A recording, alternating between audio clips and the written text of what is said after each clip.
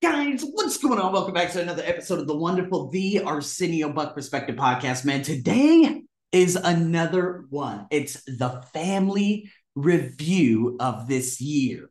So, again, it's all about the creating the deep connection, the fun, and the positive energy with family members that you keep in contact with. But again, for the people you keep in contact with. And again, is it evident that you show your family that love and doing what's best? You're doing what's best for them and forgive their mistakes and be compassionate with them. Well, to be honest with you, you already know my story. Okay.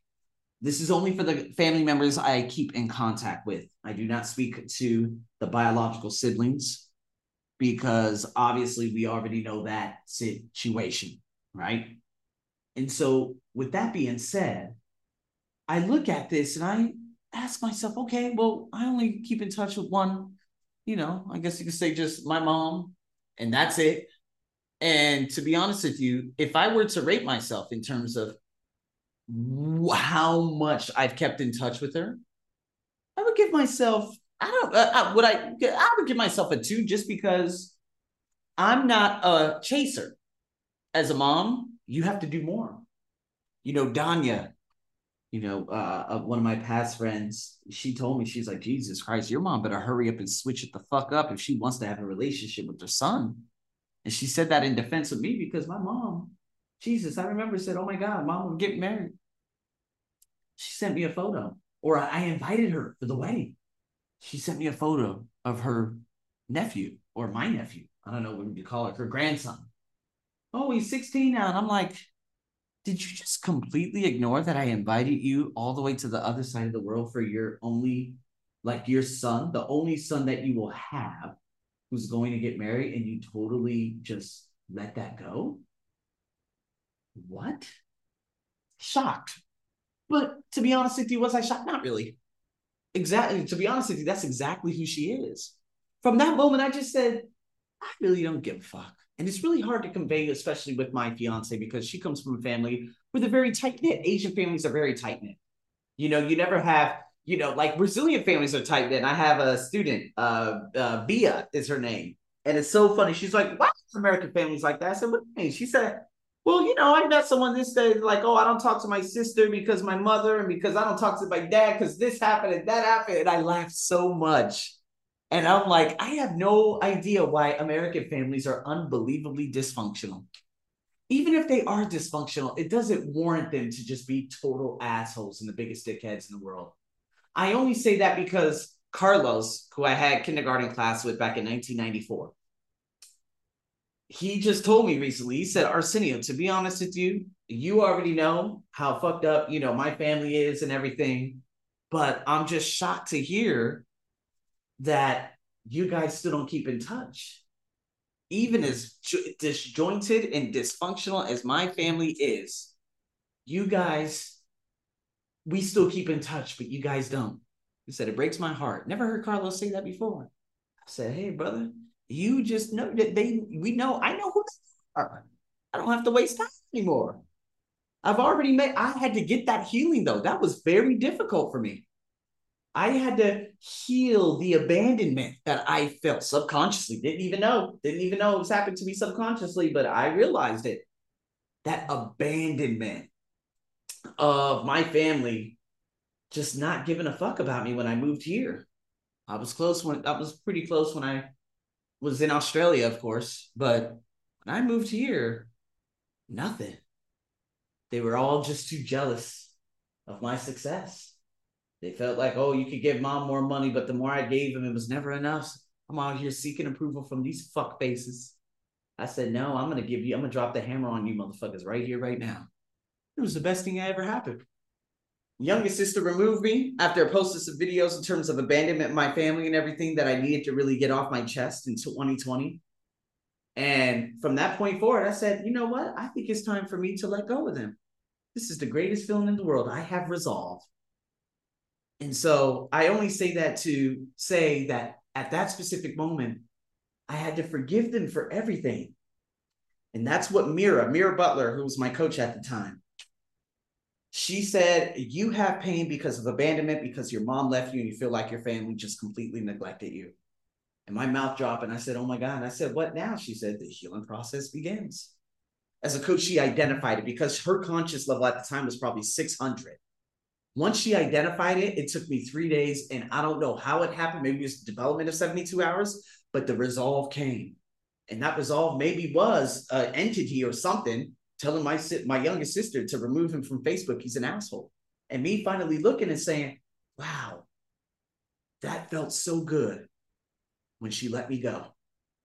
And then I went to my oldest sister's profile and I removed her, blocked them both. And that was the end of them forever. Because now I feel like I can wish them on their way. No hate towards them whatsoever. I felt for such a long time that I needed their approval. And I want to show them, yeah, look at my success. Look at this, look at that, look at this, look at that. Look at me now. Now I'm like, you don't know nothing about me, and I don't want you to know anything about me. You will not have a niece. You will not have a nephew. You will not know my wife.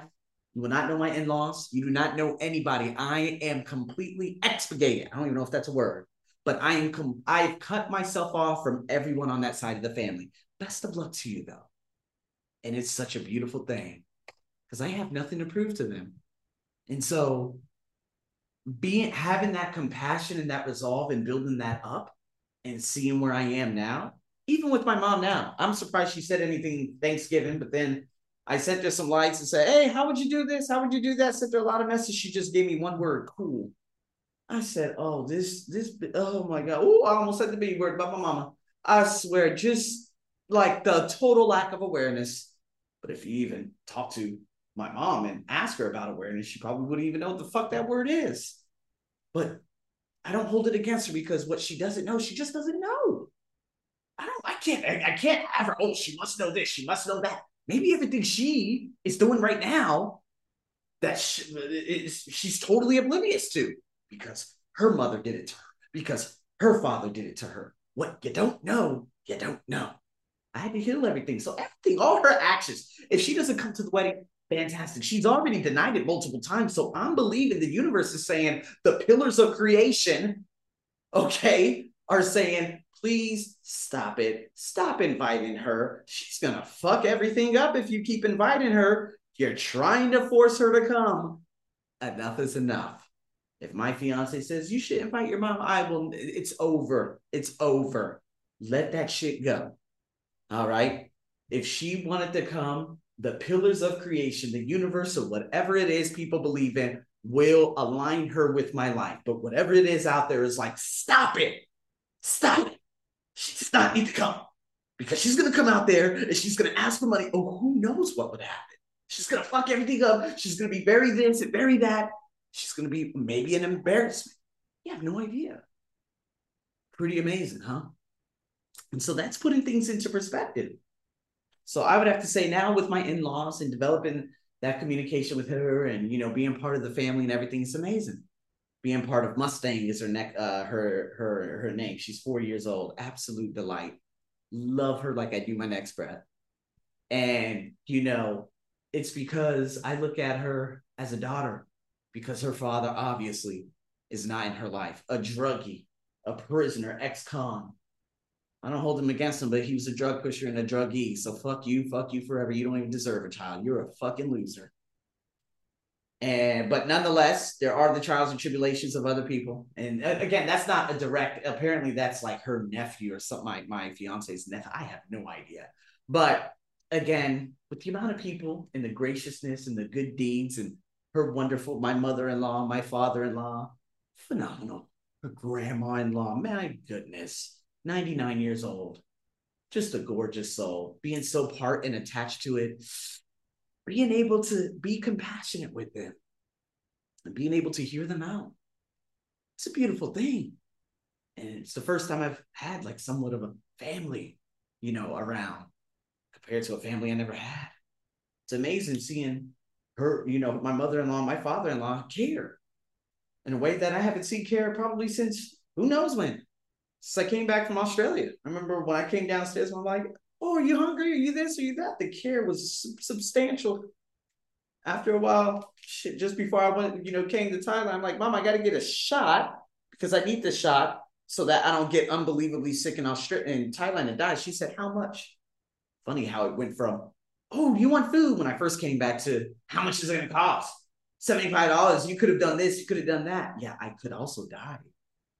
See what I mean? I'm so grateful. I'm grateful now that I've developed such a beautiful relationship with my in-laws. And it couldn't have been done without, hey, I guess diving in.